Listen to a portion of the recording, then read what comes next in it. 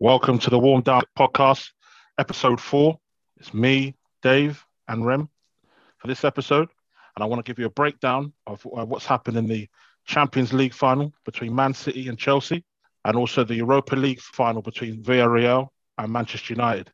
And then we're going to look and discuss about the manager merry-go-round. It's been a very hectic week with all the managers chopping and changing. So we're going to delve into that a bit. And then we're going to have a discussion briefly about the playoff final, the championship between Brentford and Swansea. And then to finish things off, a little bit more controversy, discussed all the in merry-go-round between Fury, Joshua, and now it looks like it's Wilder Fury 3. So we're going to dive into that towards the end. But the best place to start, Rem, is discuss the Champions League final between Man City and Chelsea. Chelsea coming out winners, winning the Champions League for the second time in their history. What was your thoughts on the game? I thought Chelsea deserved to win. Obviously, there was a bit of talk once the lineups were named. Pep's selection, deciding to play Gundogan in centre midfield, going with Sterling, no Cancelo, no Fernandinho or Rodri, obviously, in the midfield. It seemed like he just wanted a different kind of reaction from the last time he played Chelsea, where they obviously got defeated at home. He just tried to be tactical. I think he tried to look at try a different way. I think last year, if you look at Lyon when they got knocked out, he kind of went against his principles a bit, changed his system, and he doesn't really do that. Pep, he's not a real tactical kind of coach. He just finds tactical tweaks within his system to go out and beat the opposition. And I think that's what he tried to. He tried to just approach the game with as much maybe aggression this time to make sure that they got the victory and just say, look, let's just go for it. I thought they were a little too forceful. I thought they should have been a little more patient because there was no gaps. They were trying to create gaps or find gaps that wasn't there. Chelsea on the night thought defended brilliantly from the first whistle to the end. There was There was a Foden opportunity in the first half, which was a world-class challenge from Rudiger. James dealt with Sterling on the left-hand side. Chilwell did well against Mahrez. Mahrez got in a couple slip-ups from Chilwell, let Mahrez in, but they never got punished. The three centre-backs had no striker to deal with, no box player. And obviously Havertz made it easy for them. Yeah, I think they did. I think they didn't play like normal City. They didn't bombard you, didn't get the wingers going, the overlaps going. They struggled, man. It's as poor as I've seen Man City play. Don't like to criticise them too much. Yeah, I mean, do you think that the occasion kind of got to Pep? Obviously, it's the first final in the Champions League with Man City, and then obviously that's the kind of the final jigsaw piece for Pep and Man City. Do you think the occasion got to him? And obviously Tuchel, has that good record against him recently. Do you think that occasion and the whole history around Pep trying to get this Champions League kind of got to him, and in terms of his lineup and how we approach the game? I don't think it got to him. I think maybe it got to the players. I've not seen Gundogan play as poorly. Bernardo didn't really do much. Sterling was poor. He's not had a great season anyway. I think tweaks that he made didn't work. I think obviously now in hindsight, but I think Foden playing where he played, I didn't like it. I've said it before. I said in the last episode, I like Foden out on the left. I think that's his best position. And if that means Sterling doesn't play, it means Sterling doesn't play. So I think the occasion may have got to the players, the pressure of, as you said, the final piece, do you know what I'm saying? But they came up against a Chelsea team that were just so organised and brilliant defensively. The goal that they scored, okay, you could say a bit of luck. But on the whole, I don't think... Sorry? Yeah, the ball from Mount to Havertz for the goal. Got a bit of luck in terms of ricocheting off the goalkeeper, but Mount's positioning to find Havertz in that space, kind of split the defence and be able to... Well, it was Werner. It was Werner. Werner's movement was causing the defence issues. They were panicking. They were panicking with his movement, with his pace and behind. And let's just be honest, I think Tuchel tactically beat Pep. And I think that can happen. I think you can tactically beat him because he sets his team up relatively the same all the time. It's just whether you can find a way of stopping them or finding them on a poor day. So whether you want to say it was a poor performance from City or a brilliant defensive display from Chelsea, which I want to give Chelsea the credit here, because I said I think Christensen then came or Thiago, who got injured and came off the first half. He slotted in nicely. He was brilliant. Rudiger was brilliant. As I say, attackively, Werner got in a couple of positions first half, wasted them. The second one, the shot that he actually got on target, that he should have scored. And as I said, James as well.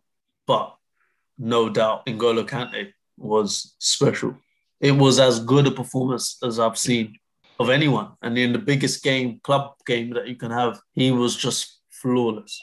Just ran the show. I totally agree with you. I mean, Kante for me, the last 3 performances in the Champions League, going back to Atletico, Real Madrid, and now every time he stepped up to the plate, and he's the ultimate CDM for Chelsea. The way Tuchel wants to implement his team and structure it, Kante just plays that role so well. And I got to give props to really Lampard, really, who kind of got the players in. Unfortunately, he couldn't do well with it, but he kind of got the kind of template in terms of the players, and Tuchel was able to identify the players that he felt were going to be good enough to potentially win this competition. They did. And Havertz, I think for me, is coming on leaps and bounds. I think next season, we're starting to see him in that capacity where I feel for me he's going to be a big-time player for Chelsea. Mason Mount, again, he's had a fantastic season. But I think Man City, for me, in my opinion, where they went wrong in this game is not playing a holding midfielder. They should have played a Rodri, should have played a Fernandinho. I just felt for me that Pep tried to do something different and it didn't work. And I think he was a bit sceptical of his own judgment, considering the fact that the last 2 games they played, Tuchel has just outwitted him. Technically, a lot better than Guardiola. And I couldn't see any point in that game where I felt Chelsea were uncomfortable, were on the ropes. They were structured very well. The back line was brilliant. Your point about Frank before, what did you mean? What did you mean by that? I meant in terms of giving him a bit of credit in terms of the players that he brought into Chelsea. I don't think he did a great job, but what I'm saying in terms of getting them to that point for when Tuchel took over, to kind of getting them past the group stages. Obviously, I know he got sacked, but have not laying the foundation, but in terms of getting them to that stage where Tuchel came over and just took over and won. So in that respect, and I know that Thiago Silva in his interviews kind of paid homage to Lampard, kind of giving him that opportunity. So that's why I thought I'd mention it. But I mean, it's all Tuchel really in that respect. But I just felt for me that Tuchel, for me, knew how to structure this team and he got the right players. And it seems to me when he knows when to rotate players, especially bringing on, Pulisic has that great opportunity, could have made it 2-0, but very cool, calm and collected. And there was no point in this game where I felt that they were under pressure. Man City were off throughout the whole game. There wasn't enough sustained attacks. I don't understand why Sterling started. He hasn't been playing well. I think he should have took an opportunity, play the players that have been playing well. But again, I can't fault Tuchel with the performances. And do you think that, Kante now, with all these performances and all these accolades that he's built up, especially this season, he has to be in the contention for the Ballon d'Or? Yeah, 100%. I think if France get to a decent stage of the Euros, let's say even semis, definitely the final, I don't see anyone else who can win it. When every year you look, we know how it is, let's just be honest. You look for an attacker to win it. Messi obviously has won it for years. Ronaldo has won it for years. Modric won it. Really and Lewandowski won it last year. And he deserved to. There was no one else. But if he won it this year for winning the German league, for scoring as many goals as he did, I mean, I think Kante winning the Champions League, and as I said, if he gets to, let's say, the finals or the semi-finals, unless someone else absolutely tears up the Euros single-handedly, individually, you've seen this before. R9 Ronaldo won the Ballon d'Or for basically just his performances at the World Cup. So it can be done. So if someone was to tear up the Euros, there is a possibility. Like, let's say Harry Kane. Let's just say, it's a long shot, but let's say England managed to win it and Harry had a good tournament. I think he's a top five for this year, Kane. I think Kante's done a bit. I think he's done a lot. The Champions League, I think the way they've progressed in the Champions League and the performance he's put in, irrespective of the French, how France do and win that, I couldn't. I'd be a crime to see him not win it, or at least be in the top three. Because I can't, off the top of my head, think of a player. Yeah, like you mentioned, Kane, that's going to be able to take that off him, because I think the performances have helped Chelsea win the Champions League and get top four. So it's going to be interesting. Well, the chances of I just want to touch upon something about. Sorry, let me just the chance of the German Lewandowski. league. No, but the chance of him winning the Euros are virtually nil. You know what I mean? Next to none. Where Kane can't win it really, where people will say, and it's a fair point, because he was playing in the Europa League and got knocked out by Dynamo Zagreb. So his performances in the Premier League, but he didn't win the Premier League. He didn't even finish in the top four. Didn't finish a runner-up. You know what I mean? Didn't really finish in a respectable place. His individual accolades, an individual award at the end of the day. But I think if he was to win the Euros, then possibly. But as I said, I would like to see Kante win it personally. And he doesn't even play for my team. He's a likable guy. I don't think anyone can hate him. He just seems like an ordinary dude. No. Goes out there, plays out of his skin. The thing with Frank is maybe possibly, if I can remember, the only manager that hasn't really brought out great performances in Kante. Every other manager has done it. Frank deserves credit at the end of the day, where he got Chelsea through to in the Champions League, and he deserves credit for bringing in players like Mount, players like James, who started the final. So he deserves credit for that. But then you look on the other side, he ousted people like Christensen, Rudiger, and almost tried to do it with Kante, to be honest, it seemed. And Tuchel has come in and basically given everybody in the squad a chance. He's played literally everybody. So respect to Tuchel on that. But yeah, sorry, do you have a question before? Yeah, I was just going to touch upon the fact that Werner.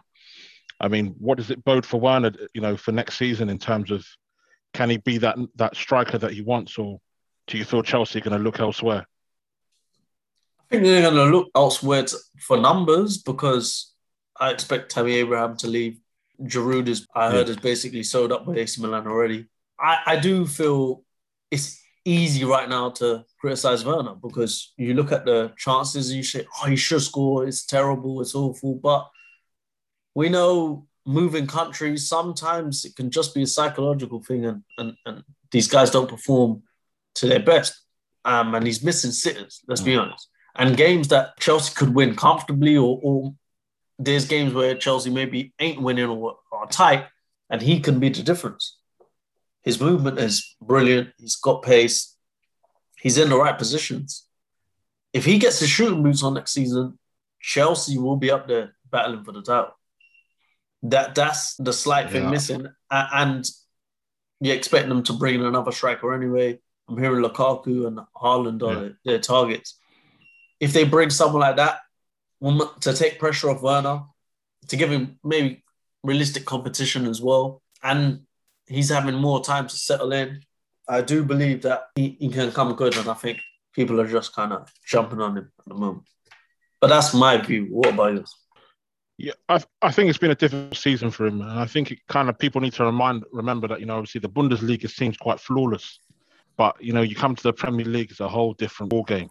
The physicality of the game, the game comes thick and fast, and I think it's just adapting to that type of mentality in the Premier League. And I think he's had it tough, but I think these experiences that he's had playing in the Premier League and obviously playing in the Champions League, and he's got the right manager. And I have to give props to Abramovich, kind of identifying, bringing Tuchel in at a time where Chelsea were on the ropes, kind of bringing a German manager in to kind of be like a home from home for players like Werner, Havertz, and seeing the best out of guys like Rudiger, to kind of gel that team together. So I can only see Werner getting better. I think a good good Euros, a good pre-season. Look, I think he could be key for Chelsea. And if they can add another striker in, I do think maybe Lukaku would be the easier one out of the two. Haaland, because I think that people are going to wait to the release clause next year to kind of activate it. But if they get Lukaku, get Werner kind of firing in all cylinders, and Havertz as well, if he can live up to the reputation and his price tag, which I think he will do, I think they're going to run City very close to winning the league. I still think it's between Man City and Chelsea, and with the significant advantage that Tuchel has now over Guardiola, it's gonna be exciting to see how Chelsea do next season in comparison to City. But it's a bit disappointing with Pep Guardiola, because obviously I felt in that game, it was Aguero's last game. I thought he could have brought him on. That was a game I feel a bit earlier, but he still had a wonderful career. But yeah, I think Pep's got a lot of thinking to do in terms of next season. I think had City had won the Champions League, I think the pressure's off Pep a little bit, but again, you've got to have to kind of question the mindset of Pep. Again, has to get these players ready, the mindset to try and win this. And I think Tuchel's now kind of taken the ease off his situation. He's done wonders in such a short period of time, so it's going to be interesting. But do you think to be honest, Pep can win a Champions League? Just first of all, on your point about Aguero and bringing him on and whatever, I was sitting at halftime and I was like, if they don't get a goal in this next 10 minutes from the start of the second half, Sterling needs to come off and Aguero needs to come on. Watching the game, I just thought Chelsea have 3 centre-backs and they have no one to mark. The false nine is a good thing, and it's stylish and whatever, but I think in a final like that, the way that game was going, just bring a box striker on, someone who's going to get in between them defenders, cause them a bit of problems, be there if they get anything into the box, anything can fall to him, or do you know what I mean? I just was screaming out for him to do that, and he didn't. So as I said, it's a tough job being a manager, because in hindsight, after the game, if you don't go your way, you're going to get criticised. And that comes with the job. But you can kind of look like you're doing the best to solve the maybe issues that you created yourself in your selection by making errors in your selection. You know what I mean?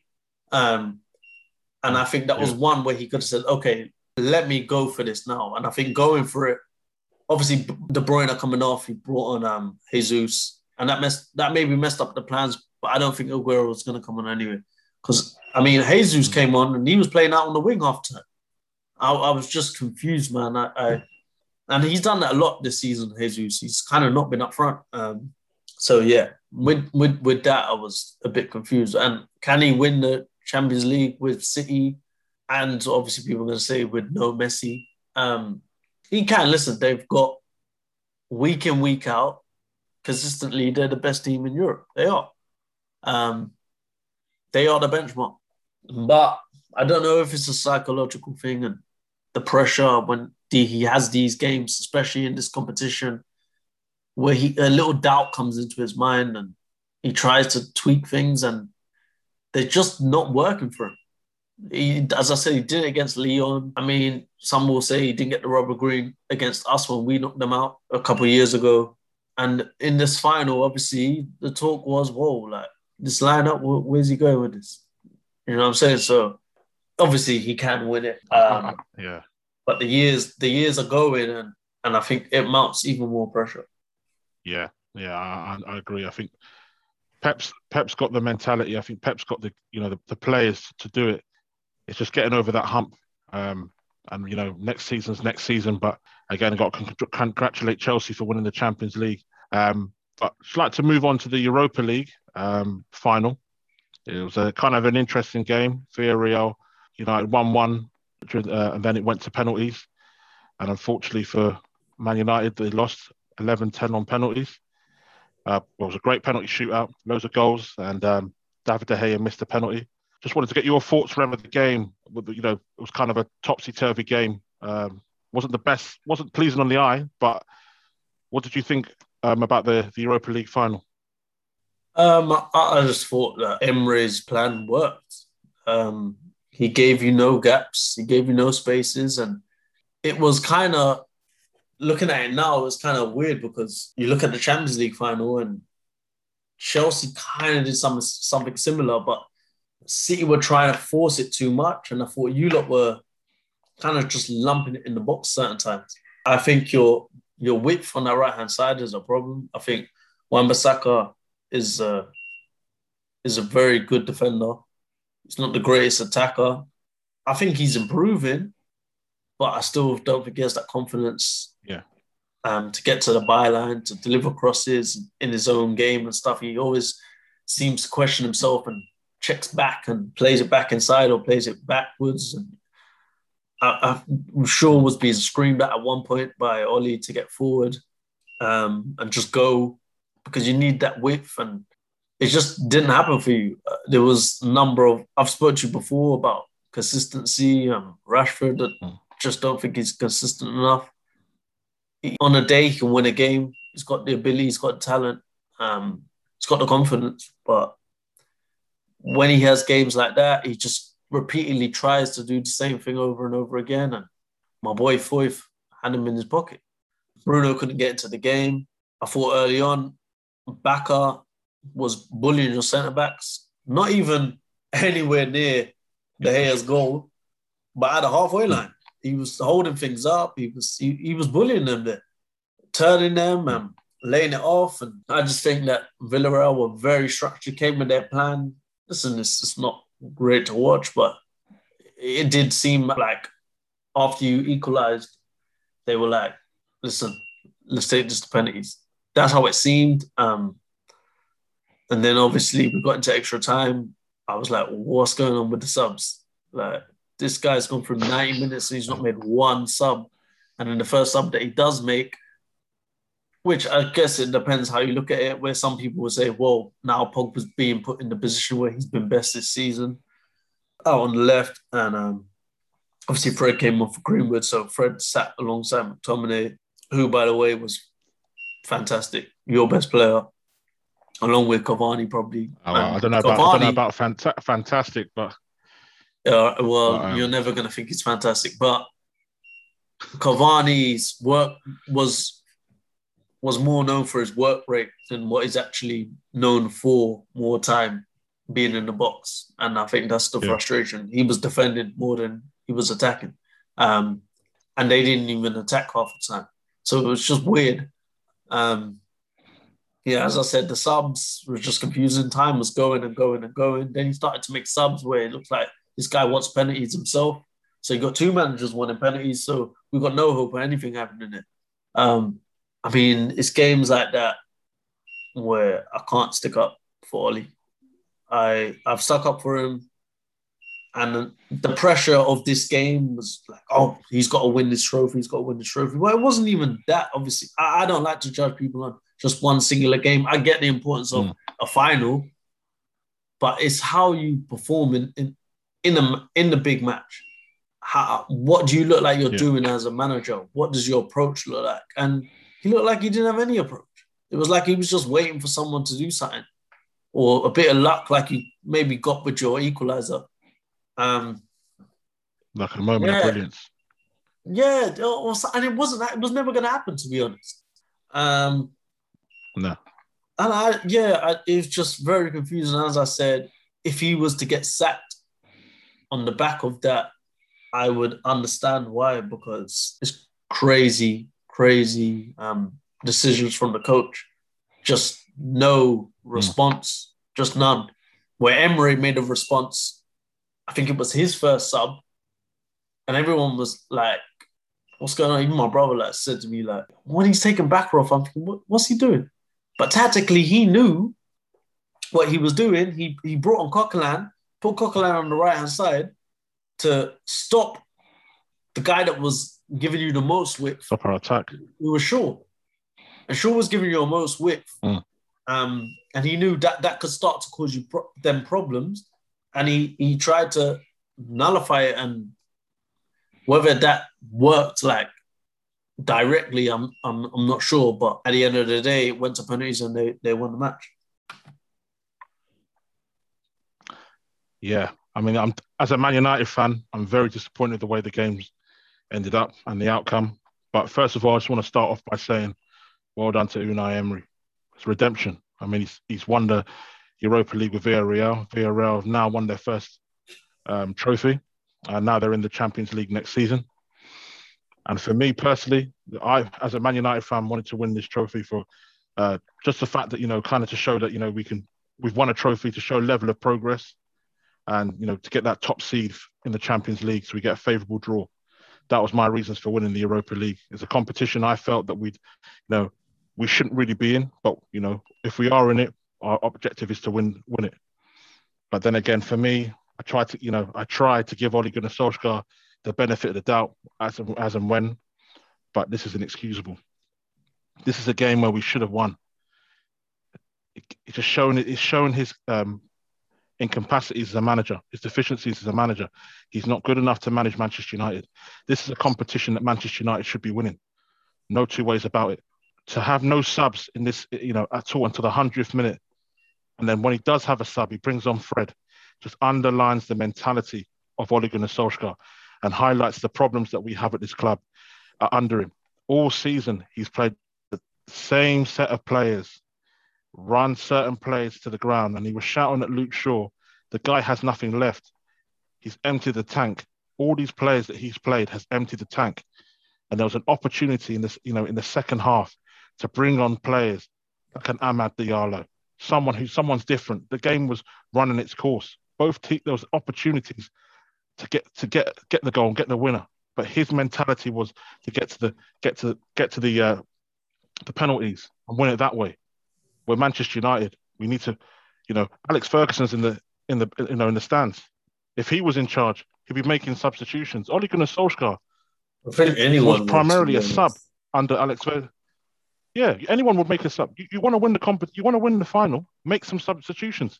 We have five opportunities to make substitutions. He failed to do it because he was relying on the same individuals to get them out, get him out of jail. He ain't good enough. He ain't good enough. He ain't got no tactical awareness or at all. And look at it now. We haven't won anything. Again, I put this to you. Do you think him not making a sub was kind of a sign that the squad is weak, that he doesn't believe that he has players on the bench that are impact players? Because when I do break it down, I mean, you're saying Ahmed, and I get it. Look, you're in a final, just do anything. Just do something. Just throw anyone on. Like, throw a defender up front or something. Do you know what I mean? Do something. So I get why you're saying that, but like, you would hope Van de Beek could come and make an impact, but he didn't bring him on. But does that show he doesn't believe at this stage he can come on and make an impact? Juan Mata, he brought him on. As I said, the subs were so late. It's like you have no faith in any of these guys being able to come on and make an impact. Is the Man United squad generally, apart from the first, let's say 13, 14 players, too weak? No, I got to disagree with that. I put it down to Ole Gunnar Solskjær being closed off and stubborn in terms of the players that he wants in his team. This is a squad. Man United have got a very decent squad, and I've seen him put out the second team in games against Wolves and Leicester, and we look very competitive. Ole Gunnar Solskjær this season has stuck to certain players who he believes that are good enough, but this is a long season. He should be rotating. He should have been rotating these other fringe players at an earlier date. There's been games this season where his so-called favourites have been playing far too many games when it was not necessary. When the game's done, I mean, the Granada game, some of the FA Cup games early when we got into the Europa League. Many a time that Ole Gunnar Solskjær had an opportunity to bed these second-string players in, give them that momentum, and they can be match winners. I mean, Van de Beek. Let's break it down with Van de Beek. Van de Beek, a couple of seasons ago, was terrorising the Champions League with that run with Ajax to the semi-finals. Yeah, I remember. They knocked out Real Madrid. They caused you lot problems, first and second leg. Yeah, and he can't get in he scored in the first leg. And he played well. And after that game, he was the talk. Real Madrid wanted him. Everyone wants him. Everyone wanted him, and still shows. Now he can't get any game time because of Fred and McTominay. No disrespect to Fred and McTominay. Donny van der Beek is a cultured player, a very intelligent player, not the quickest, but in terms of linking up well with the forward players, he's the key player. And I seen that game against Wolves when he played. Him and Matic, they dominated that game. It was the first time in the Man United shirt where I felt Donny van der Beek could play in that two pivot. And he controlled it to take the game. And that's the type of player that we need, along with a very good CDM, because Fred and McTominay are good in games where the game is stretched, to cover a lot of space and to protect the back line. But in terms of going forward and to win the games, they're not good enough. If Van der Beek was under any other manager, if he would never get the level of treatment he's getting at Manchester United. Ole Gunnar Solskjær is not good enough. A coach is supposed to use the squad that he's got. Tuchel has come in January with the squad he's got, and he's able to get them top four and win the Champions League. Is his squad That's an elite level coach. Is his squad better than yours? His squad, I think, when you look at the player for player, you can make an argument.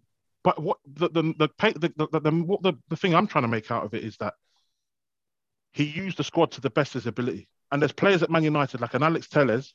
Sure didn't need to play all the games. He's got European experience, pedigree. He used to play for Porto. He's a Brazilian international.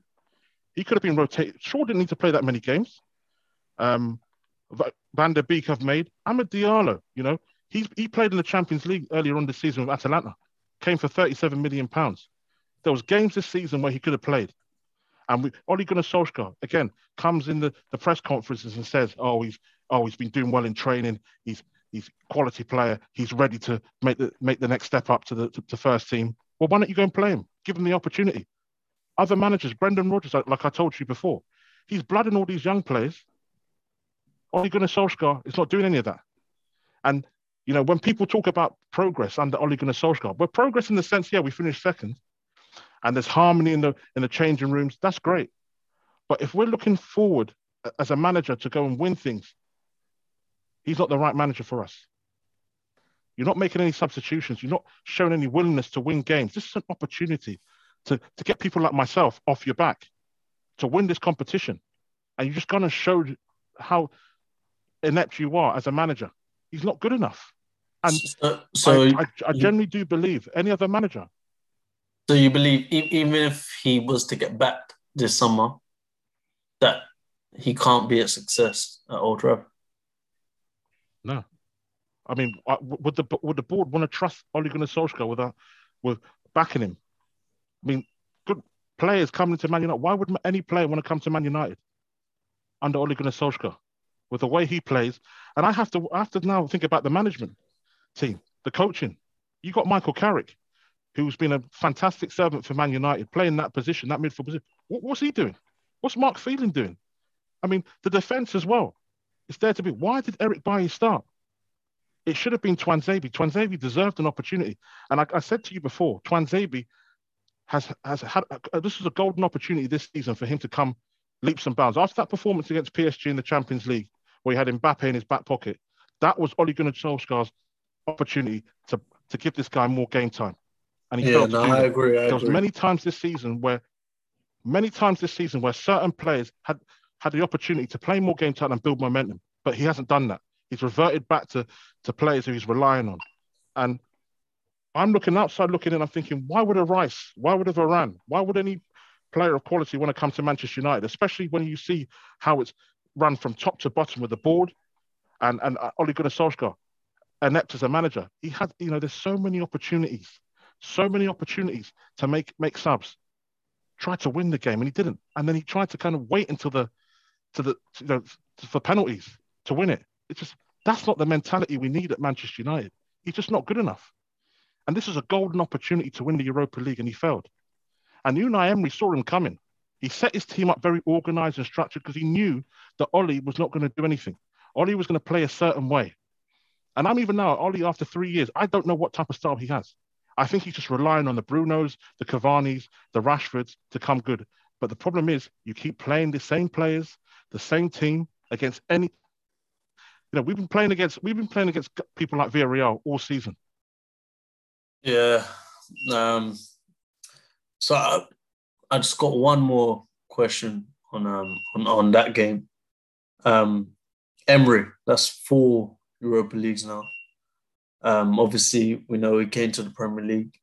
Arsenal hired him. I thought at the time Arsenal hired him to win them Europa League because I believe, I look at him, he is a cup manager. That's his reputation. His style as well. His suits to win cup competitions, grind his way through games, got a hard-working team, got players that are tidy on the ball at the same time. How good do you rate Emery? Yeah, I mean, Emery, for me, I've always thought he was a good manager. Especially in the cup competitions, he just knows how to set his players and his teams out, very organised, very structured, and does enough to win the games. But I think it's a bit more special under Villarreal, especially he had this big opportunity at Arsenal. I think Arsenal, the way they treated him was disrespectful. I don't think he was given enough time to kind of implement what he wanted to. And it's a different league. And, you get scrutinised when things are not going well. And the way the board and the fan base is at Arsenal, it's very difficult for any level of success. I know he had a period where he was winning, went 22 games unbeaten, but I don't think he had enough time. The board didn't really back him, but he's kind of got redemption with Villarreal to kind of remind people of how good of a manager he was. I mean, he was at PSG. He's won titles. This is a manager who knows how to win titles. He is an elite manager. I think what he's done with Villarreal. They finished 7th in the league.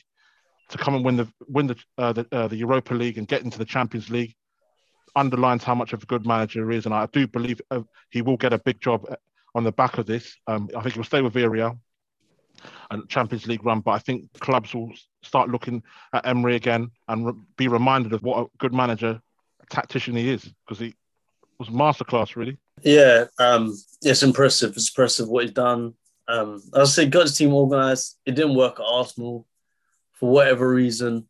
I remember at the time speaking to P, and he was saying that he just doesn't know what he's trying to do, similar to what you're saying with Ole. And I think that can happen when the players just don't understand you. Not where the language barrier so much. I just think the way he was trying to put across his ideas, just that group of players, for whatever reason, just maybe because they didn't like him or whatever, they just couldn't respond to what he was trying to do. And when it just takes 2, 3, 4, can take just one, do you know what I mean?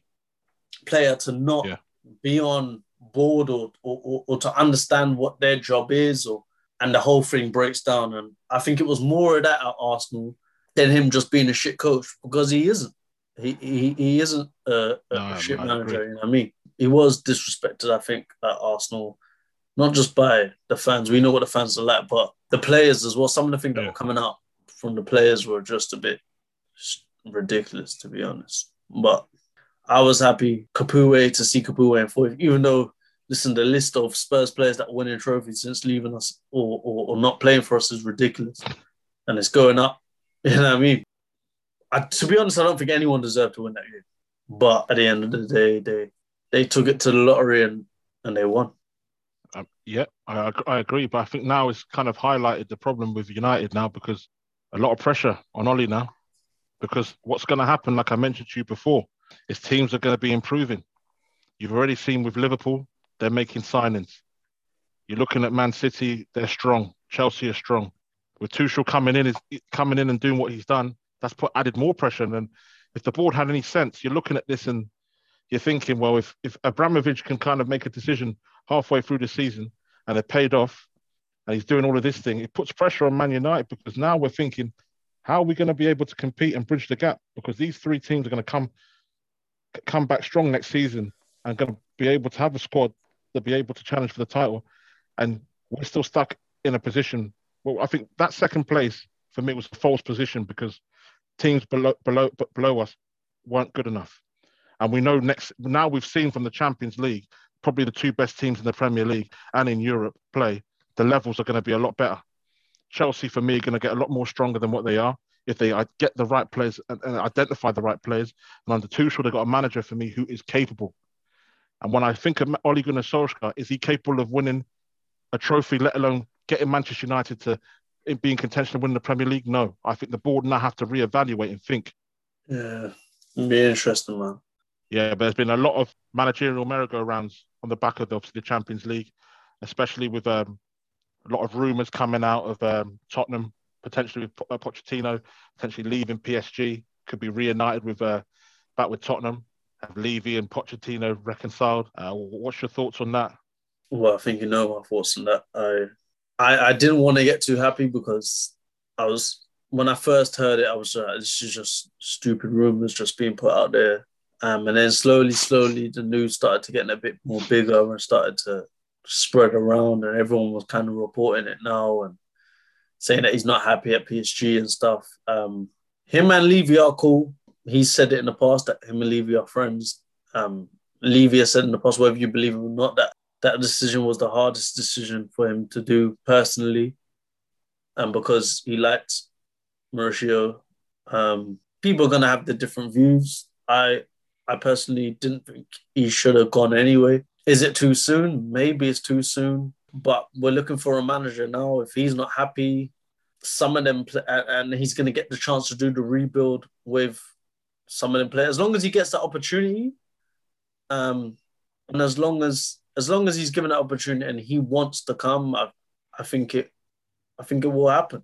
We'll have to pay the money, but I think Levy knows that. I think he wants Pochettino back badly. So I think he will pay the money, but the final decision is going to come down to Poch.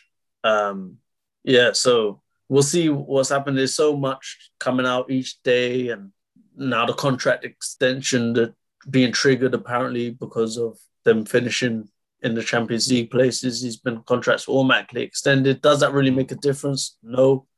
I just think it means more money that PSG can ask for. Obviously, there's the Real Madrid angle because, as you said, the merry-go-round with Zidane leaving Real Madrid. That job is now available. But there's also Conte available as well, who left Inter Milan after winning the league.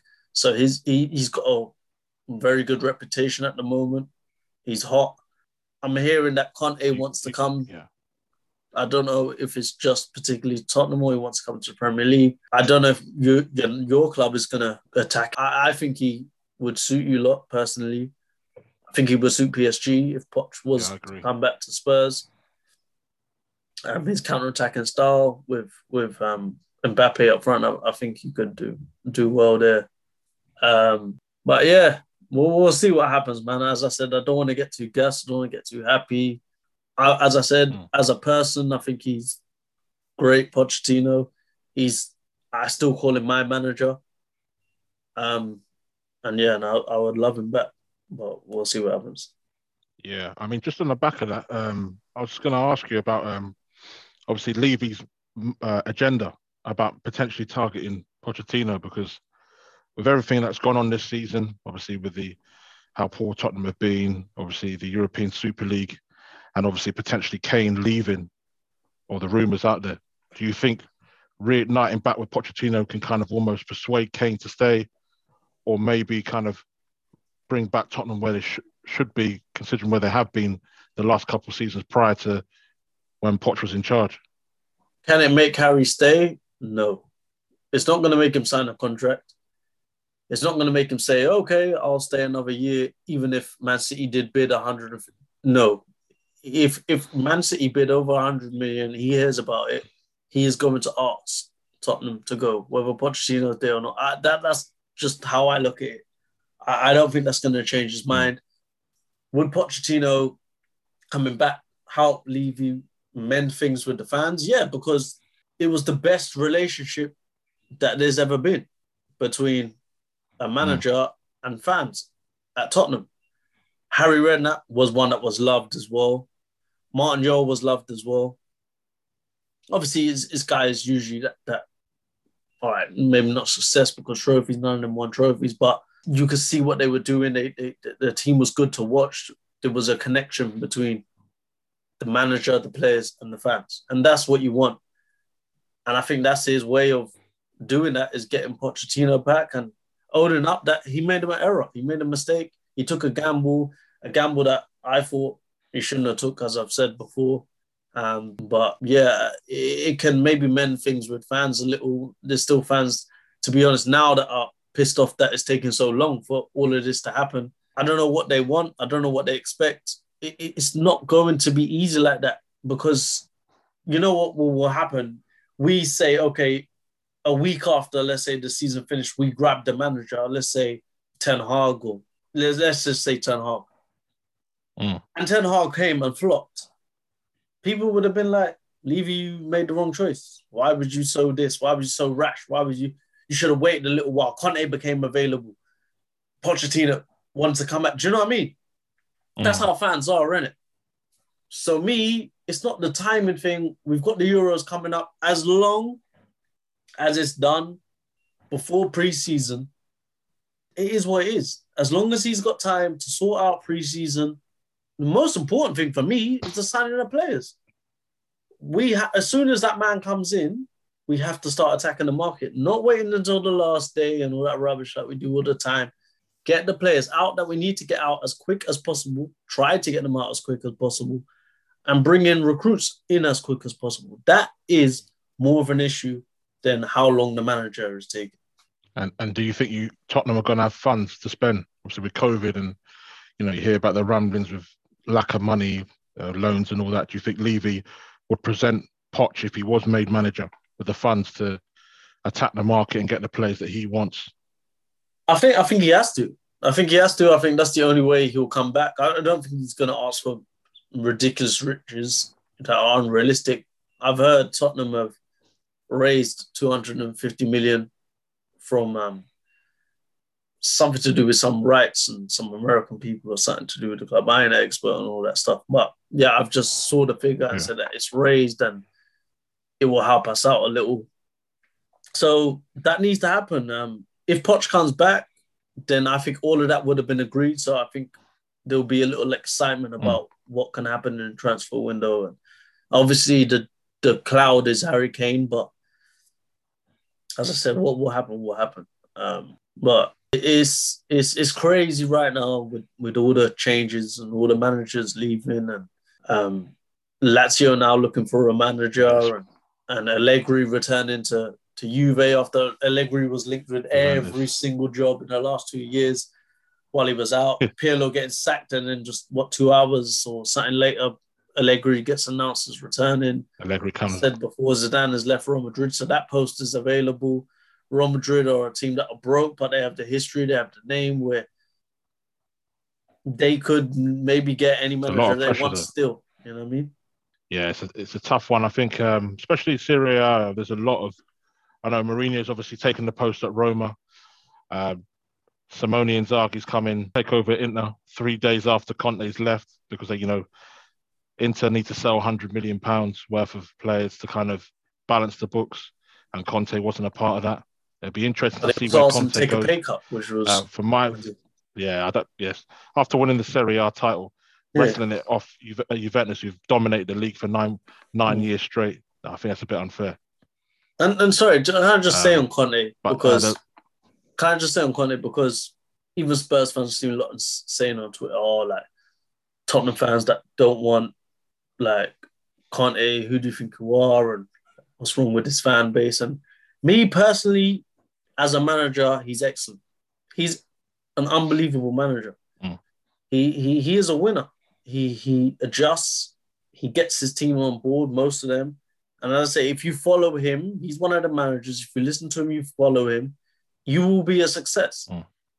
But his personality is something that I don't know if I want that at Tottenham right now. We had that with Mourinho. He's not as bad as Mourinho, but he's just not afraid to talk. He's which is good in a way, but when you talk about stability and stuff, that's what I think we need. Just not some madness going on at Tottenham, some merry-go-round and being in the news all the time for stupid things. Let us just get a manager, him have a contract for 4 years, knowing that he's likely to stay 4 years, unless obviously he does absolutely shocking and Levy pushes the button. But I will take progress, even if it means another 2-3 years of progress. Conte could come and maybe scrape us to win a cup or something. But then the next year, he could have a beef with someone at the club and he'll be gone. You know what I mean? I don't really want that, but I just want to part of that. I think he's an unbelievable manager, but yeah. I was going to say, with Conte, that high level type of manager, with how the league is, especially the top teams who've got elite managers like Pep, Klopp, Tuchel. See, I can't put Ole into that conversation because he's not an elite manager.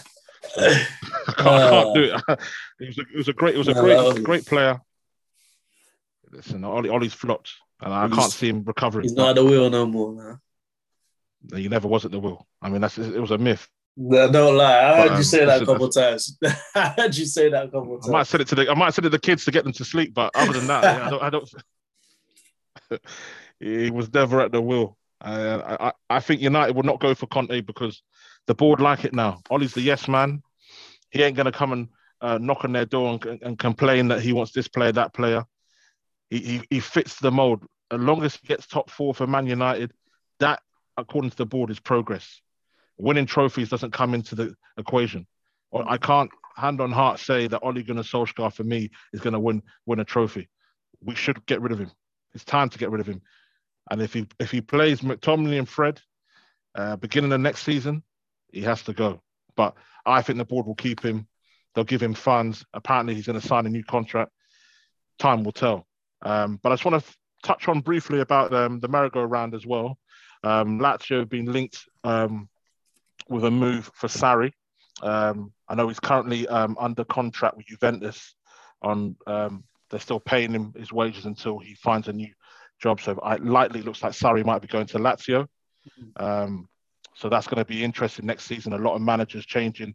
And Fonseca's gone to Napoli as well after Gattuso getting sacked for not getting to the top four. So again, it's going to be quite competitive. Did I hear Gattuso went Serie A next season? Sorry, did I hear Gattuso went? Yeah, Gattuso. Would you go for him too? I think so. Yeah, I think he's gone there. He got a job. He's found a job quickly. Yeah. So he's got that. That's all kind of secured. But I want to move on and discuss about the Championship playoff final between Brentford and Swansea. Congratulations to Brentford. Finally, luck on their side, as it were. Now they're in the big time. And apparently, according to statistics, don't quote me on this, but I think they're the 50th different team to make it into the Premier League. So it's good to see another team like Brentford in the Premier League. So, yeah, it is what it is. But what did you think about Brentford and their chance of being in the Premier League next season?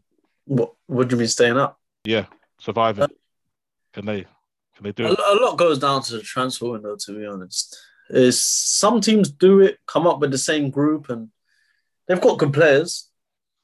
So some teams come up with the same group, give them guys a chance, give them a bit of trust. And sometimes they can come through, they can scrape it and survive. When can happen. The big thing is about goal scorer. Will Ivan Toney step up at this level? And it's the question that's been asked about. There's nothing, man. You can say this about Bamford.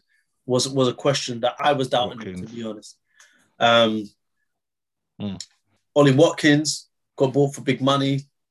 Has done it. There's been players like Dwight Gale who are the in-between kind of guys. He scores goals in the Prem. Not going to hit over then 10 goals. Doesn't play much, to be honest, to even get the chance to do that. But as long as Ivan Toney can get 15 goals, they'll have a chance. Then how do they defend? Whether they can add in the summer, especially defensively. That's where teams they need to work on. If you can, at the top and the base of the pitch, if you can improve them two areas, you can have a chance. They've got decent midfielders, Jensen, the silver guy. I haven't seen him for a while. I don't know if he's injured. They've got a couple of decent wingers as well. Yeah, I think the way Brentford play, they're very attacked. I was going to say about Pontus at the back. He used to play for Leeds, and now he's at Brentford. He's quite yeah. Listen, I think for me it'll be key. I think with Toney, I think he's a player. He's in the mould, I think, of a Watkins. I mean, listen, Brentford have had a conveyor belt of players that have been bought from the Championship and gone to the Premier League. So I think Brentford could be equipped quite well to play in the Premier League. And I think with Toney up front, he's going to get opportunities. And I think he has the ability to kind of take them and still score. So I think Brentford are going to be up there in terms of creating opportunities and scoring a few goals. Whether or not they can stay up, time will tell. But it's good to see them. They've got 170 million pounds now for winning the playoffs. So use that money wisely. Got a new stadium, so they're going to be great in the Premier League. So congratulations to Brentford on that. It's a good look, man. It's for good. making the big time.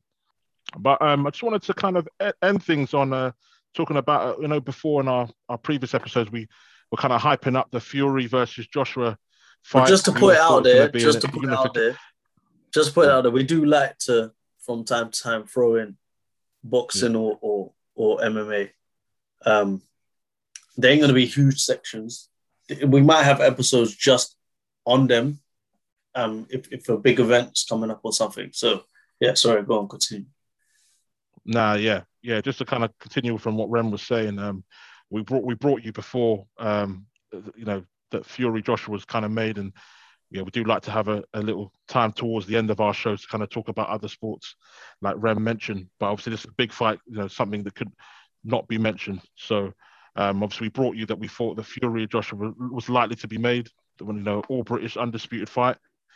Unfortunately, that's now been scrapped because due to Wilder winning on the arbitration with the courts, it's now we're getting the Fury versus Wilder 3 on the 24th of July, which I think is kind of a pity because the last two fights between Wilder and Fury have been quite conclusive in where Fury's been the better man. I personally think the third fight's, it's kind of a nothing fight. I kind of see it going the same way. They both have been inactive, but I really wanted to kind of discuss where I feel the breakdown of the Fury Joshua fight really happened. I really had the blame for me kind of lays on Fury's team and Bob Arum. I mean, Bob Arum is Fury's promoter, but he's also a lawyer, and he kind of, Eddie Hearn has gone over and beyond to try and make this fight, going over to Saudi Arabia to kind of get the site, pay the site fees, kind of able to get the opportunity for the massive fight to happen. And Bob Arum kind of almost said that, throughout the whole process, said that this arbitration court order was never going to be a problem, even though I don't know if many people know that, but Bob Arum's also a lawyer as well. So he knows from his experience and expertise that, I always felt that they knew that there was an opportunity that Wilder was going to win this. But my problem is that how quickly that once the news broke, how quickly they signed that fight. It's almost like they knew that this fight was always going to happen and this Fury-Joshua fight was never going to be made because they didn't think that Eddie Hearn was going to deliver the fight. And he did deliver. And I think the real losers for me, in my opinion, are the fans, because we've already seen Wilder versus Fury. We really wanted to see Fury versus Anthony Joshua. And I think as a boxing fan, and I know Remy yourself, you want to kind of see an undisputed fight for all the titles, all the belts, to kind of find out who conclusively is the number one heavyweight in that division. But Rem, I want to ask you, about this third fight. How do you see it going? Well, it's too early to say now, but yeah, you would expect it to go the same way. I just don't think that Wilder can learn what he needs to learn after all these years. Is he going to learn it in, a couple months' time, a few weeks' time, to learn, to deliver and fight on the inside? He cannot do that. He's got no ability to box like that. He lands that punch. He has done it. He's won 40-odd wins. And there's just one man he hasn't, or two men he hasn't knocked out. Obviously, Fury and was it the first fight with Zidane, if I'm correct? Yeah, went 12 rounds. Yeah, he's just, I just don't know if he can improve the fundamentals of his game. He has no jab. He's a long guy. Okay, height-wise, no one's really gaining on this. But length-wise, I'm sure his reach must be near his Fury's. But he doesn't have a jab. And the jab is the most important punch to me in combat sport. And if you don't have it, you just can't keep people away. You can't set things up, and you can't pace yourself in the fight either. And I as I said, I don't think he can learn them fundamentals in that short space of time to beat someone like Fury, who has the capabilities to do kind of everything. I questioned his fighting on the inside, Fury. A big guy like that, do you know what I mean? But he doesn't need to be great at inside fighting against Wilder like he showed in the second fight. He can just get close to him because if you're chest tight with Wilder, he doesn't know how to fight. His thing is catching you on the end of that right hand, and if he can't do that, he can't duck punches and go to the body and as I said, inside fight, he can't do that. So does he have a chance? He has that right hand. Can he land it on Fury? Listen, he landed it in the first fight. That was Fury's first big fight in years. Coming off the couch, he was big as anything. Do you know what I mean? So to me, it's not. I can't see anything different happening in this fight. Look, it is what it is. At the end of the day, Wilder had the right to make this happen. I think he didn't make it happen. People would have had no respect for him. He's got nothing to lose now. Nothing. You know what I mean? He's got embarrassed the second time, even though and he embarrassed himself, to be honest, with all the rubbish he was talking after the fight and sacking his coach for them reasons. And maybe switching up camps and stuff will be a good thing for him in the end. But it's about is how humble he is. We'll find out, because he doesn't have to win the third fight, but if we could just see, do you know what I mean, some changes in him, it would show that he's humble enough to listen to somebody else. But if he steps in that ring and he goes back to just Wilder controlling him, he needs someone to basically be that pad, that Xbox, or do you know what I mean? Let his coach control him. Just similar to what Andre Ward. What's Andre Ward's coach again? What's his name? The Hunter. Is it not Hunter? Virgil Hunter. Yeah, Virgil Hunter. Yeah, Hunter. He when he had Amir Khan for a little spell, that's how he treated Amir Khan. He took Amir Khan out of his own head, because we know what Amir Khan could get like, and he just spoke to him throughout the whole fight and controlled him, basically. It doesn't always work, and it can work in one or two fights, but over time, them guys will just go back to the default. And if Wilder has a coach who can show some good stuff, he'll maybe come out of this third fight and regain respect from boxing fans, because I think the way he lost and the way he dealt with the loss, everyone lost respect for him. I know last time we spoke, but you didn't get to have your point on it. So I'll let you talk us out from here. So have your piece, and then we'll end the episode. I mean, the third fight for me is not something that I would want to see. I mean, I do question Fury and his team. I mean, I personally would have paid the step aside money, £20 million, to step aside and get this fight on between AJ and Fury. There was no attempts to get that done. I can't see what Wilder can do to improve. If he does get a coach, and I think he's too long in the game now to make improvement in adjustments. He's never really had to make any adjustments because he's knocking people out. And finally, he came across Fury in the first fight, who's been off for 3 years, with all the on-off personal problems he's had. And he produced a performance like he did, outclassed him. And in the second fight, really, Fury just fought with fire and knocked him out. I can't see where Wilder can make those adjustments. And another thing to play into consideration now is that inactivity. These two both fought last February, just before the pandemic. And obviously everyone's gone through the pandemic, the COVID situation, and it's how boxing has now been having to integrate to the new way of boxing with limited crowds. Hopefully when they do fight, they're going to allow fans back in. I don't know if they've arranged the actual place where they're going to fight. Potentially, I think it's going to be the new stadium in Las Vegas, the Allegiant Stadium, which is quite nice, kind of nice stadium. The Raiders. The Rangers Stadium. Yeah, so very nice stadium.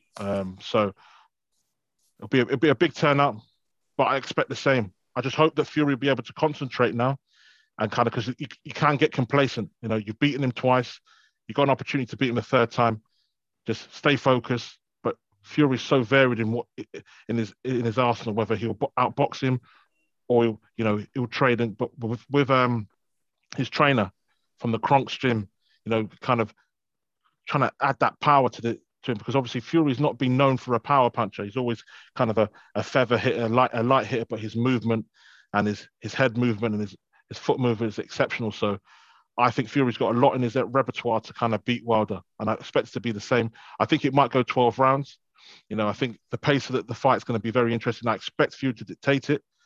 But personally, for me, I'm not really looking forward to this fight. I think it's a shame that we're missing out on this Fury versus Josh, because it's a different type of fight. Joshua kind of poses different questions to what Wilder poses, and I really want to see an undisputed fight. So hopefully, Wilder Fury, Fury does kind of dispose of Wilder, and then we finally get an opportunity to see that fight. I'm hearing about December. That's if Joshua gets rid of his mandatory, which is Alexander Usyk, and that's not easy. And everyone knows about Usyk. I don't think he's going to pick Usyk, to be honest. I'm hearing that they're trying that it doesn't have to be Usyk, and he's trying. Yeah. They're trying to pick between White and Ruiz, and I think they want any other fight apart from Usyk. I genuinely believe they want any other fight. I think Joshua needs to. I think he needs to fight Usyk. I think for reputation's sake, to ask all the questions, because there's still a question mark about Usyk at heavyweight. Cruiserweight, he was untouchable. There's a question mark, and I think Joshua needs to fight him to kind of solve that, because I think the fight with Chisora was a lot closer than a lot of people anticipated, and there's a lot of questions mark on whether or not can Usyk handle the heavyweights, the pace, and the power that it comes with it. So, but Usyk, from a boxing perspective, very slick boxer, very intelligent, and he will pose a lot of questions to Anthony Joshua, and whether or not Anthony Joshua wants that type of fight, time will tell. But like I said, hopefully we do get an undisputed fight. Hopefully we do get to see Joshua and Fury in the future. But this is the way it is at the moment. But I just want to say thank you to Rem for this episode. I know we've talked a lot about in this episode, obviously the finals, the Champions League and the Europa League. I know I'm bitterly disappointed with the way things turned out in the Europa League, but I just want to say, give it a rest, mate. Yeah, it is what it is. We move get on. over it, mate. You get over it, yeah, you know what I mean? So, got the Euros to look forward to, but we'll be back next week with another episode. So I just want to say thank you to you all for listening, and we'll see you next week. Take care.